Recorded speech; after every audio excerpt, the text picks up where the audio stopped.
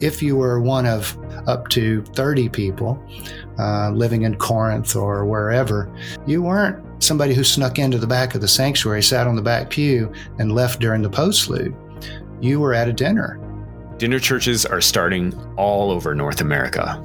The Dinner Church podcast is creating a space for conversation with dinner church pastors and leaders who are a part of what God is doing through Dinner Church today. I'm JD. I became a dinner church pastor 2 years ago, and I'm retracing my steps and having conversations I wish I could have had when I was starting out. Join us, lean in, learn more about what it means to launch and lead Dinner Church.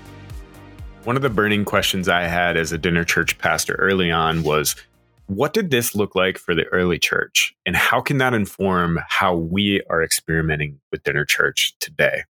Well, my guest today on the Dinner Church podcast is the perfect person to help us understand what the early church's expression of agape feasts look like, and how that can inform and even give a little prophetic witness to what dinner church can look like today. Dr. Mike Graves is the author of Table Talk, a book about rediscovering what communion and community look like in the early church and how that can inform our churches today. And this is a rich conversation that spans us talking about how they didn't do sermons back then and how they looked to their Greco-Roman world and adopted some things like dinner clubs and associations. And there is a lot to learn from here if you're a history nerd like me, and if you're motivated by the types of gatherings you see in the New Testament to shape what sort of dinner church expression you're looking for today. So listen up. There's a lot of good stuff in here. I hope you enjoy.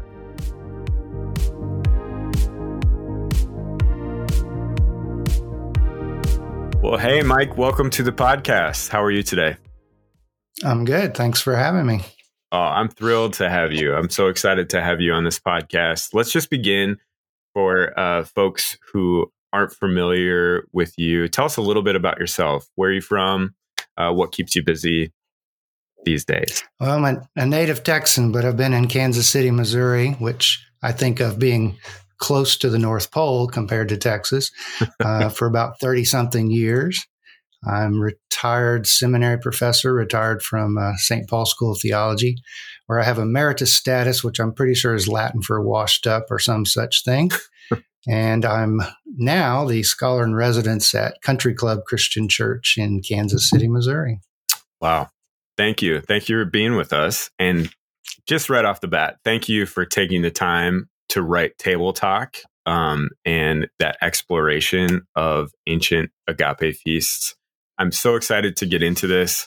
I told you this before we set record, but I distinctly remember when I started the book reading the little 2-page or maybe even 1-page of food for thought. And you just rattled off like, what about this? What about this? And it ends with, there's a dinner church movement afoot, something that the Spirit is doing to revive this ancient practice of gathering around tables. And that's one of the things we love to remark is like, people look at dinner church and say, wow, what an innovation. And all of us who've been a part of it, who've read your work and others like it are like, oh, no. Oh, no. So let's just talk about your journey a little bit. How did you come to a fascination with communion, practice of the Eucharist, agape feasts, and how did it fuel your exploration of this? Yeah, I stumbled into dinner church about halfway through writing the book. And so the book set out originally to be an exploration of communion and how did the earliest Christians eat this meal and what does that mean for worship, whether that's tall steeple, small church, whatever, but basically your Sunday morning normal church, whenever they have communion. Is it every week, once a quarter, whatever it is? How do you do it? I think I must have just been born Eucharistically. Mm-hmm. It's sort of one of those hindsight moments that looking back, I had a brief stint in my childhood in the Roman Catholic Church. I didn't find it very meaningful. I'm pretty sure I convinced the family for us to quit going because none of us got anything out of it. But 20 years later, I could see how over time there were longings for some tradition that was there. So when I came to faith as a freshman in college, it didn't really have any Eucharistic leanings, but I started to read some stuff by Robert Weber and Charles Rice and some others that made me think. And then I was at a Weber workshop and had this aha moment. I'd had church history, in my MDiv, and I knew the basics of the Reformation, but it never hit me that at this moment when we were correcting certain abuses, and one of those was the abuses at the table, that we would throw out the baby with the bathwater. Instead of fixing it, we would, in some traditions, not all, we would say, we won't do it, we won't have it, or we won't do it very often. And that just hit me. And so I guess looking back, I just see how Eucharistic I was. And so all of the stuff that I had in my library that was about the subject, and then Dennis Smith's book, which is very influential in table talk, really hit home for me. And I spent some time with him. And that's when I decided, okay, nobody, not even a pastor working on MDiv, is going to read this book. It's just very hard read, and it's huge. And I thought somebody needs to, in essence, translate it, put it into common parlance, tell stories, etc. And so that's how I got the idea. And so I was halfway through the book, went down to our Oklahoma City campus. We have 2 campuses. And after preaching on the topic in the chapel service, one of the staff members said to me, "You need to check out Dinner Church." And I had never heard those 2 words put together. I like dinner, always have. I like church, but I'd never heard the words put together. It'd be like if someone said, "You should check out Golf Church." I love golf. I love church. But Dinner Church was a totally foreign concept. And it just so happened I was going to be in New York a couple weeks, month later. So I went to St. Lydia's in Brooklyn. And that's when I decided, okay, this book's got to morph toward not just what are ancient and contemporary communion practices, but how is this whole new movement kind of, like you said, recapturing what was there from the get-go. Now, you used the word Eucharistically a couple times. For our listeners who might be unfamiliar with what you mean by that, can you clarify that a little bit? And then I'm excited to dive in about what you found out about early church. Yeah. Traditions have different words for this meal, right? Some are as generic as the Jesus meal, but more often denominations will say communion, they'll say Eucharist, they'll say Lord's Supper. All of those actually come from the New Testament. People are surprised when I say Eucharist does, but it's because it's hidden in the Greek. So Lord's Supper is a Pauline expression. Breaking bread is another one that's a Lucan expression. Communion is a kind of Latin translation of a Greek word that Paul uses that probably is better translated sharing. But Eucharist is the Greek word for thanksgiving. Mm-hmm. So when Jesus takes bread, blesses it in some translations, other versions, he gives thanks. And so that's where the Eucharist word comes from. And it's kind of funny because in my experience writing the book and talking to folks, some people associate one of those terms with the way their church does it, and that the others somehow are wrong or whatever, which is just kind of unfortunate. So it really goes by a host of names, which is kind of interesting too, because then it says, well, how do you capture the meaning of a meal that has so many names in the New Testament? It just shows you that it doesn't have one static meaning. It means a lot of things. Yeah. One of the things you noted in your book is that the early Christians, if they were somehow transported through a time machine and walked through one of our contemporary services, might be very bewildered. And I remember kind of laughing out loud when I read that as a church planner, because it's kind of some of the experience of people who didn't grow up in church or who haven't been in church for a long time in my own neighborhood. And I just kind of laughed and chuckled a little bit about how both the early Christian, a Jesus follower, a follower of the way, and my own neighbor would have the same sort of profound confusion about our gatherings today. So my question to you is, what have we lost in some sense in the shift? I think you note that this shift towards the meeting space away from the dinner table. What did we lose when we took that shift in early church history? Yeah, I mean, a lot of people historically before, this contemporary movement would have said, no, no, no, we didn't lose anything. We gained. We became a legitimate kind of movement with Constantine, and we became legitimate when we had our own spaces. We became legitimate when this fledgling group of fishermen and tax collectors and women on the margins somehow attracted the wealthy and, second century, third century, fourth century. And so this was progress, and we would go out and make disciples of all the world. I mean, that was the challenge. And so we saw that as progress. But like I mentioned that story of the Dura Europa archaeological dig in which they basically found a house church, and it's kind of a two-pronged story, right? I mean, it's progress in the sense that the place couldn't hold everybody, so they took down the wall so there'd be a bigger meeting space. So you'd say progress. But what they figured out was the wall they took down meant they no longer had a kitchen. And so these early meal gatherings, which is really what the earliest followers of Jesus did, moved slowly but surely to a more of a meeting hall. Constantine gave the basilica for the church to use as he converted. And so you were getting legitimate, but at the same time, the architecture influenced it. And the circular apse at the front, a raised platform, a hall that was shaped to, in essence, elevate the emperor, became sort of the way that Christians then started to shape their worship, and spaces shape us. And unfortunately, nowadays, most churches, established churches that have their own building, they have a kitchen. But if you look at the architectural drawing, it's nowhere near the meeting space. We've separated those two things.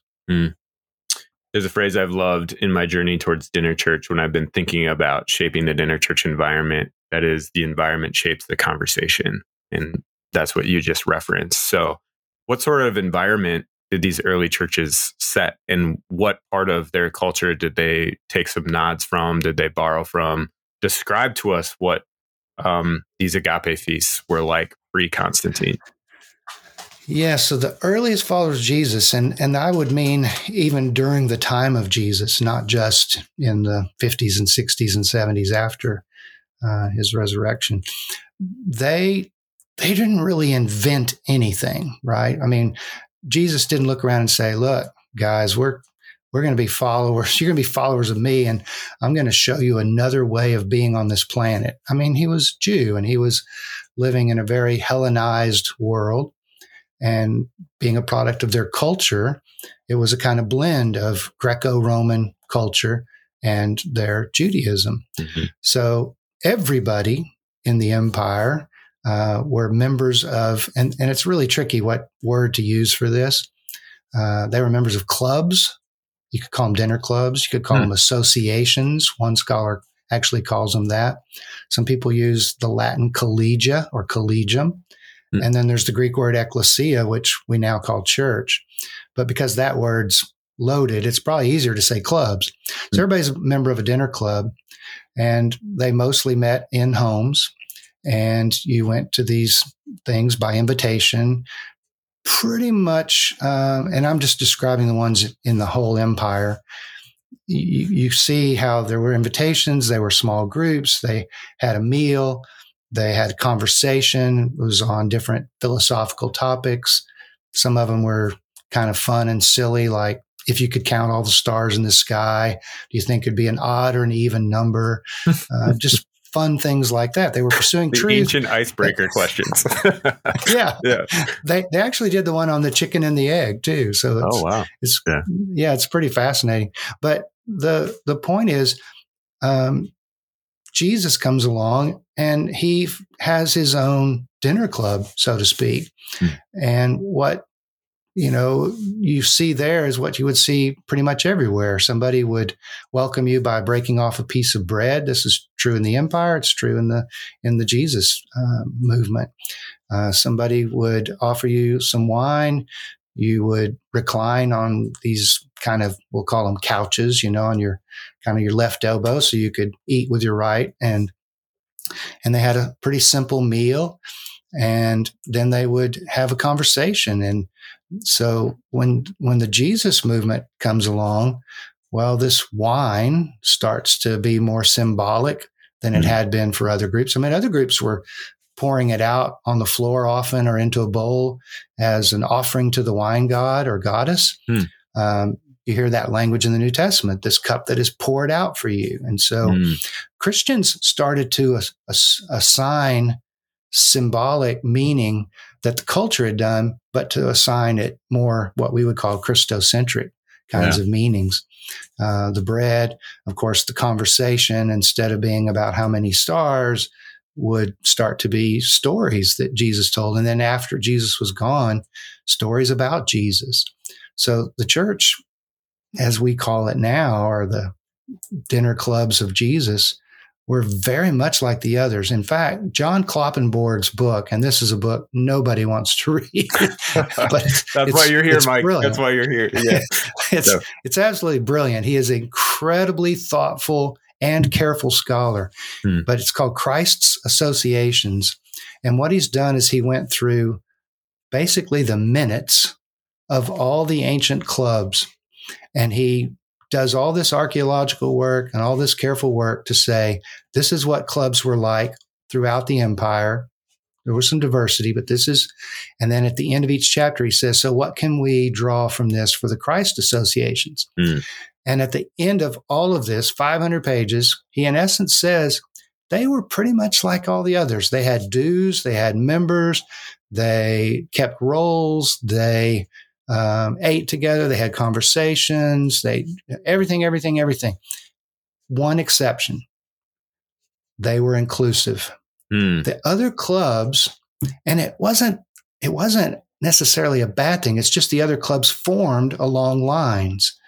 They were either occupation or socioeconomic status. It's just the nature of humans. We look for commonality. Yeah. So they formed along these lines. But the earliest Christian ones, from the time of Jesus all the way, they broke down some barriers. I mean, it's those famous lines like neither Jew nor Greek, neither, Jew or Gentile, rich and poor. I mean, all of the lines get broken down. And Kloppenborg says that set them apart. Now, it was a threat within the empire because this was going to undo the social fabric.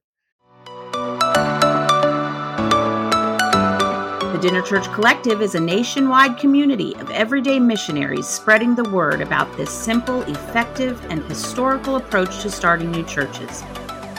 We sure hope you'll join us for the Dinner Church Summit, November 9th through the 11th, 2023, in Orlando, Florida. This will be the inaugural gathering of the Dinner Church Collective, and it's your opportunity to be a part of developing a family of pioneers passionate about recapturing this powerful expression of God's kingdom. You will meet colleagues who become friends, you will eat really well, you'll worship heartily, and you'll learn tangible practices for building a dinner church movement. Learn more at dinnerchurch.com/summit.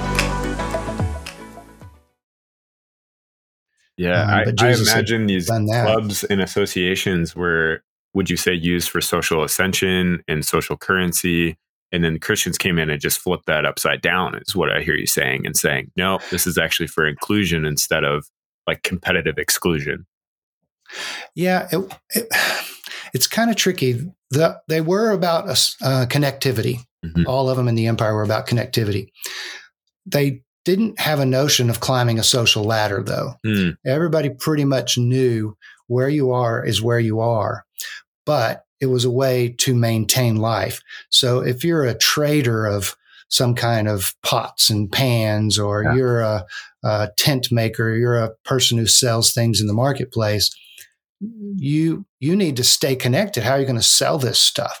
So you stayed connected to keep living and to have friendships and so forth. They didn't see it as advanced. So what set the Christians apart wasn't that they were more content and not climbing the ladder. It was they were just more willing to break the barriers of like slave and free, for instance, or male and female.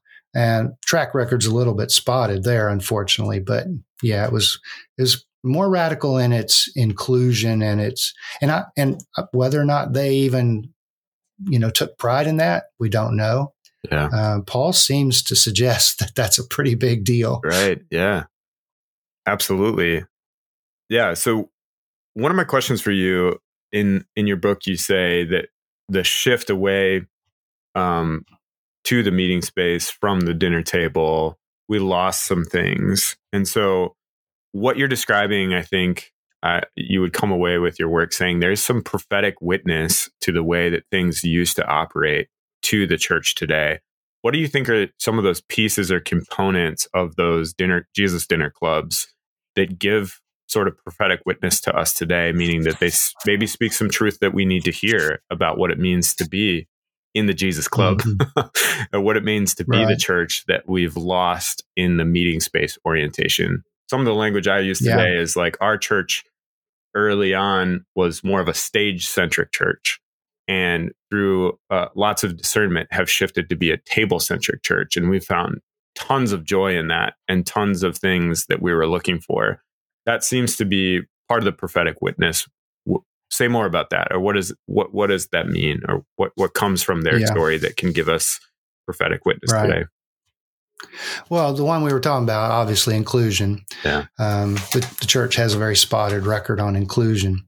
But two of the other hallmarks that I think were lost is intimacy, because if you were one of, say, 12 people, that was a pretty common number, up to 30 people living in Corinth or wherever, you weren't somebody who snuck into the back of the sanctuary, sat on the back pew, and left during the postlude.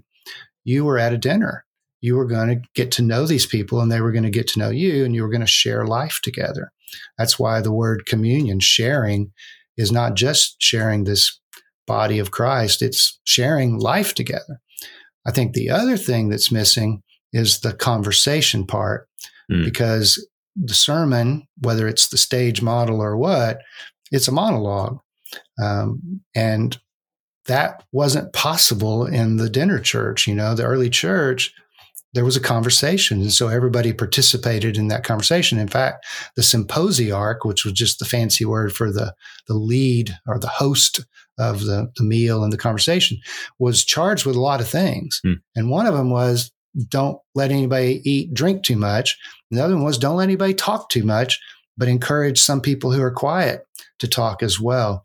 And so you can go to church now, the traditional church, and by traditional, I just mean not the style of worship, but just what I typically call vertical kind of church.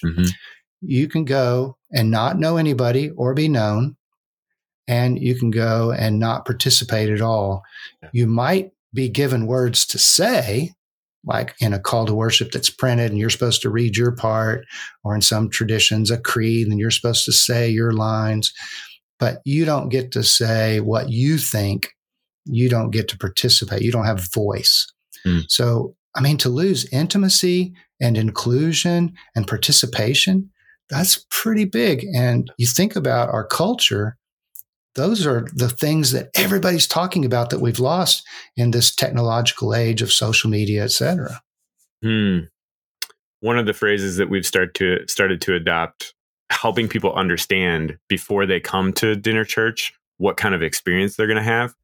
We say it's impossible to be anonymous at our gathering, just so you know, like in the same sort of words, like be ready to sit around the table and share a little bit about who you are. And that's much of what you're describing. And I've heard people who've come after we started to be a dinner church now, who come and said, I went to any number of churches around and they were great, but we were anonymous. Like no one came and talked to us. And that was like just impossible. It was impossible to come and then leave without sharing a bit of who I am. And I found like that's one of my biggest motivations as a dinner church pastor is our world is so lonely right now. We have chronic loneliness in our neighborhoods. And it's a bit of a sociological miss on the church's part right now that is part of the redemptive quality of dinner church. Yeah. It's interesting. As you were saying that, though, I have to speak up for all the introverts because I am one. I wonder how dinner churches are navigating, yes, welcoming the person who can be intimate and share, but the person who says, I don't want to share, Yeah. And so maybe the symposiarch, or as we would say nowadays, the pastor of the dinner church, has to kind of figure out how does a person feel welcome but not forced to talk, for instance, or yeah. Absolutely. I think I'm going to adopt the title symposiarch now with my people and just be like, I am no longer your pastor and I am your symposiarch. And they would just roll their eyes and send me like nerdy emojis or something like that.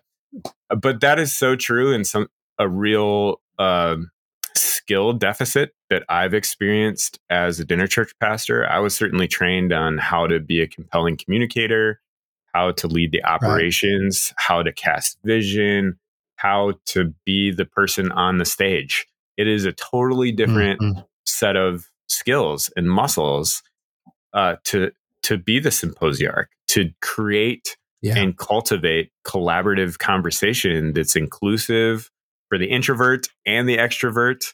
And we've had to do real practical things. Like we have a time after our Jesus story where we say, this is listening time. And the reason we call it listening time is that we want to set the basis that listening for the introverts or anyone is a gift to the people around you, because we don't in our culture get listened to that much. And that's part of the intimacy that we're going for. And we just set real practical boundaries like, hey, don't share more than 2 minutes. Just real clear, like, so that everyone gets a chance to share in our dialogue. So it takes a new set of skills to do this. And it's reassuring that it took some of those same skills right when the church was starting out. Yeah. You said something that really caught my attention. You said participation is the rarest commodity sometimes today in church worship. Say a little bit more about that, and say a little bit more about what the dinner church model and the early church model recovers in that regard. Yeah, I always like Søren Kierkegaard, the Danish philosopher, on this. He has this parable that people have named. I don't know that he named it, the prompter, but basically he said, if you go to a concert, the notion of, or a stage play is a better analogy. In the stage play, there are people up on the stage doing their lines and they're acting and they're saying the thing, and there's an audience that's taking this in. And he says that applied to church, this is the most common model, right? There's a congregation, they're sitting out there and we're up on this stage, so we're doing the lines. But he said it's totally inadequate. He said the minister is actually the prompter. So you have to imagine those little carved out pieces where the audience can't see who's in there, but somebody's in there and their head's sticking up, or maybe they're off to the side behind the curtain and the actor who forgets the line says, "Line, please," or whatever. And the prompter whispers. And his whole point was ministers are prompters and that the people are the actors. We're the ones who, the word liturgy means the acts of the people, the energy, the work of the people. So we prompt the people to do this. And there is no audience unless it's God and taking in our performance of the liturgy. And so if you think about it, if you go to a church on any given Sunday, it's not that much different from going to a concert. You go in, someone gives you a program, you find a seat. You have no obligation whatsoever to the people around you. You just happen to all like Beyonce or whatever. And when she, whoever comes out, there's a performance up there and you watch it. And you can participate in that by clapping, standing, whatever, but your audience, you're not an actor. And that is the most common way that people come to church. They come passively to watch the show. And church has always tried to say, no. This bulletin isn't the program. It's what we're going to ask you to do. We're going to say, let's stand now and sing. And we're going to say, please be seated. And we're going to say, let's pray, greet your neighbor, etc. So we've always broken the rules of the concert, but the concert is in our DNA because of culture. Well, the dinner church model then and now says, well, first of all, the space sends a different signal. Yeah. And what we say is, you're going to participate, you're going to enact this.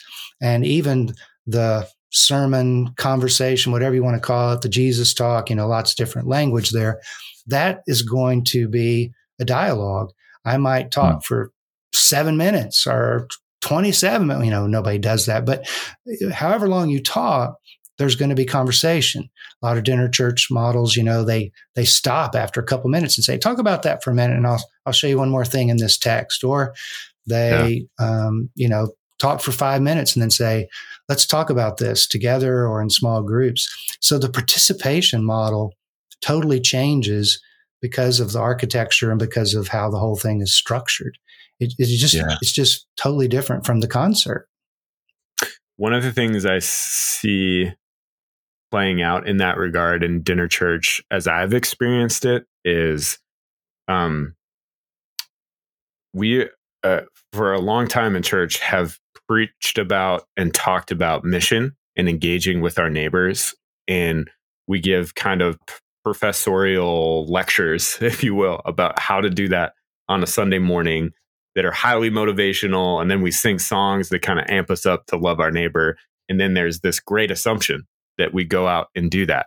One of the beauties of dinner church is that sort of discipleship, that sort of participation in God's mission happens right there around the table when the inclusive nature of dinner church happens, and you're seated around people who are different socioeconomically from you, or different even in their relationship to Jesus, maybe not even having one at all. Right then and there, you are participating in proclaiming the good news of Jesus. And that's not the preacher's job on stage. That's your job right there. And so then the pastor's role becomes, and I have, as a pastor, experienced how good I was at preaching the gospel from a microphone, and how much work I had to do in actually helping people and coaching them in real life conversations around tables, actually telling Jesus stories from their own life, telling how Jesus had transformed them, and enacting forgiveness, telling stories of the things that we hold most dear, the sermon points that we love the most are great from the preacher's mouth, but they're even better when you're able to tell a story next to your neighbor around the table. And so that's one of the beautiful elements of participation, not just that it's a performance with different actors, but also the kingdom of God is happening right there. It's not just something we're remembering. It's something that's coming to be around the table with our neighbors. Yeah. Right. Yeah. The 3 parts typically of church is you have worship and mission and education of some sort. And you're right. The mission happens at the table because all are welcome, which we say all the time, but they really feel a welcome. And so many of them continue that mission in the world with feeding ministries because it's so, consistent with what the dinner church does. If we're going to get together and eat, well, how are we going to feed the poor? And so, as you well know, I outlined some that actually grow crops and give those away at food banks and different food ministries that happen because, if we're going to eat, maybe we should think about the people who don't have food.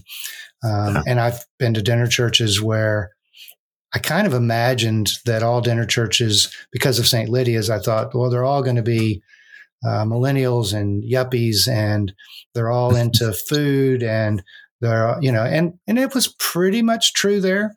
But then in Kansas City, I went to one in which a third of the people in the room around the table were longtime church members, third were kind of new to it, but then a third were homeless. And they were there because there's food. And they heard a gospel word because they got fed, they could see that somebody cared about them and was going to give them food. And so, it's different. the abundance of the dinner that night was a communication of the gospel in and of itself. Yeah. Beautiful.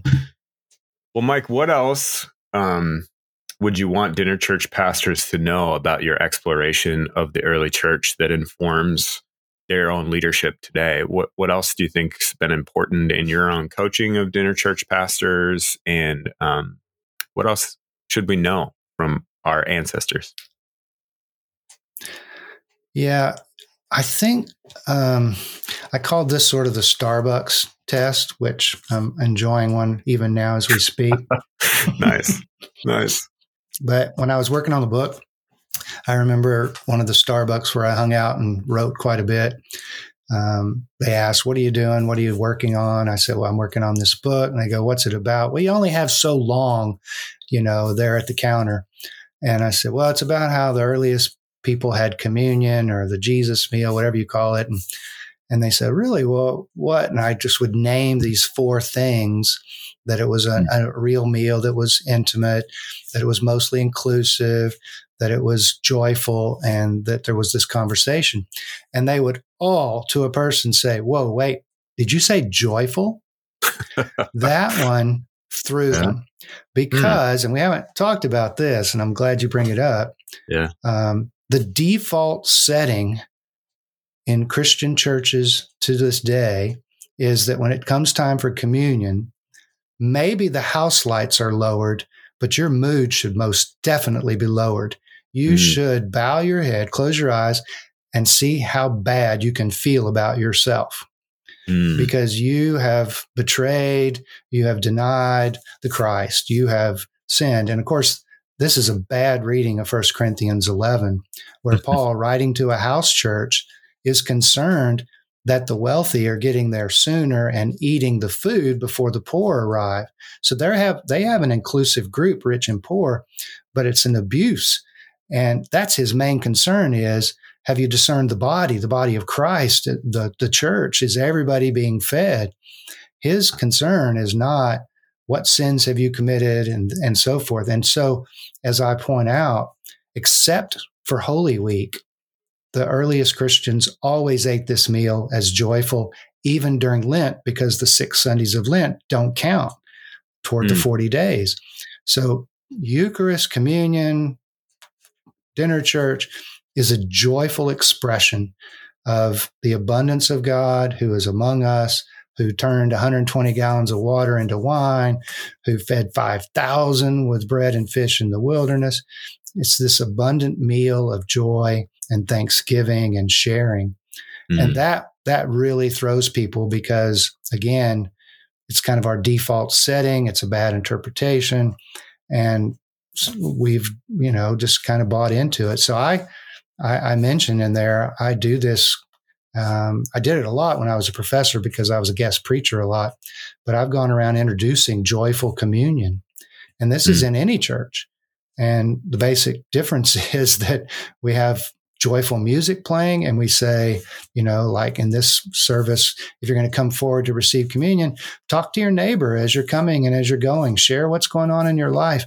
And it takes a little bit of getting used to for people. Now in the dinner church setting, it's a whole lot easier.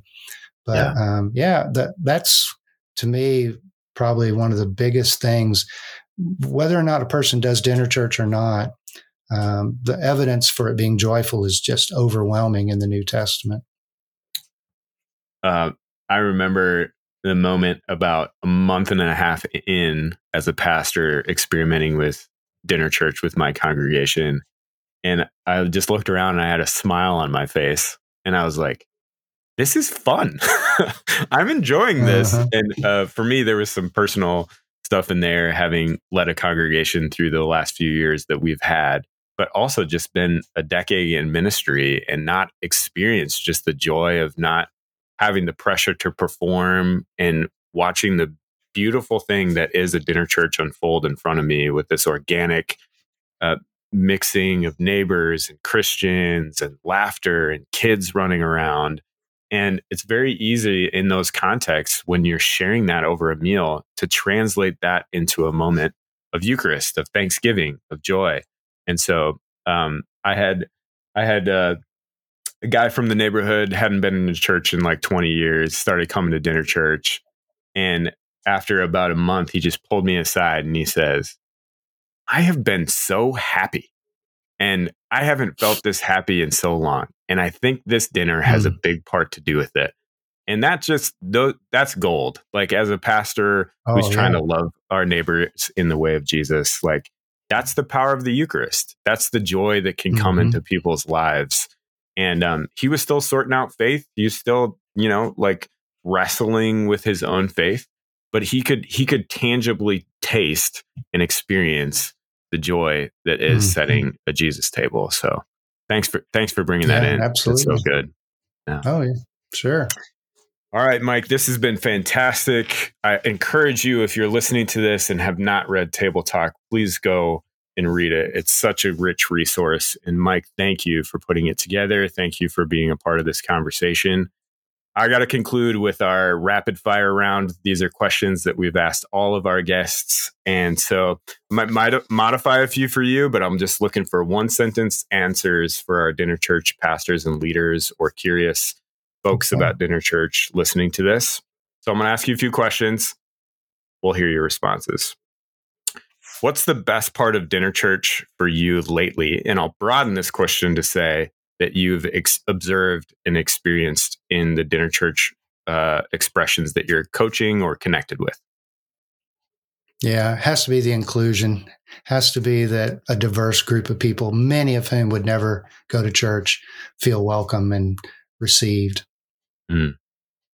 What's your favorite dinner church meal that you've experienced? Italian, for sure. I like it. Yeah, some pasta, some salad, some bread and wine. It's just a natural. I wouldn't mind some gelato with it. There you go.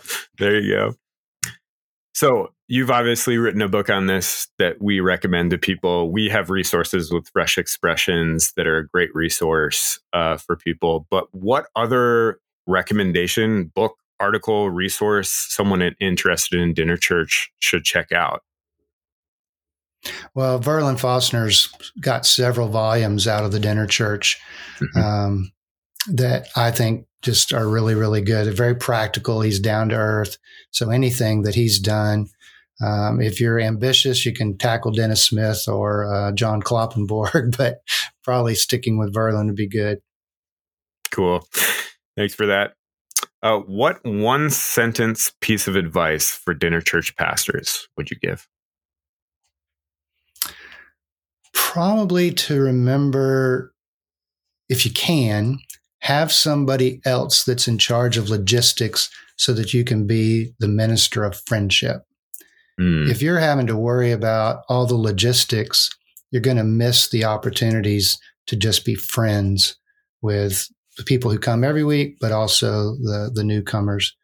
Ministry of friendship, that's a big, big thing. That's some good advice. Mike, thank you so much for giving us a bit of your time, and thank you for the work that you've poured into the dinner church movement more broadly and putting words to page like you have. Thank you for the contribution.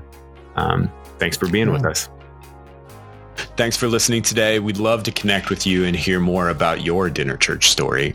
You can connect with us over at dinnerchurch.com. It's also where you can find a lot of great resources about how to start or sustain your dinner church journey. Dinner Church Podcast is brought to you by the Dinner Church Collective and Fresh Expressions. The Dinner Church Collective is a nationwide community of everyday missionaries spreading the word about this simple, effective, and historical approach to starting new churches. We sure hope you'll join us for the Dinner Church Summit November 9th through the 11th, 2023 in Orlando, Florida. This will be the inaugural gathering of the Dinner Church Collective, and it's your opportunity to be a part of developing a family of pioneers who are passionate about recapturing this powerful expression of God's kingdom. You will meet new colleagues who become friends, all while eating well, worshiping heartily, and learning tangible practices for building a dinner church movement. Learn more at dinnerchurch.com/summit.